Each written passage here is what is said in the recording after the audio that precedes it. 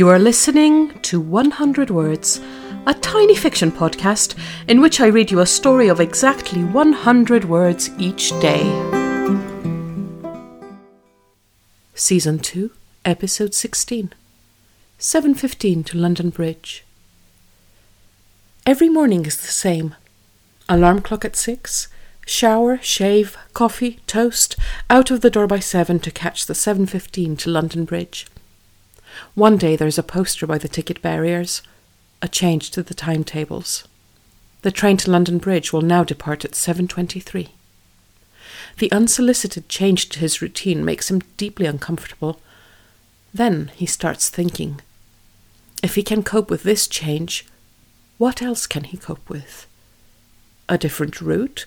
A new brand of coffee? Porridge instead of toast?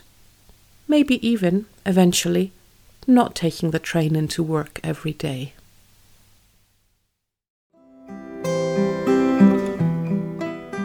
Thank you for listening to 100 Words. This podcast is written and produced by Marilisa Valtazano. If you enjoyed today's story, why not share it with a friend?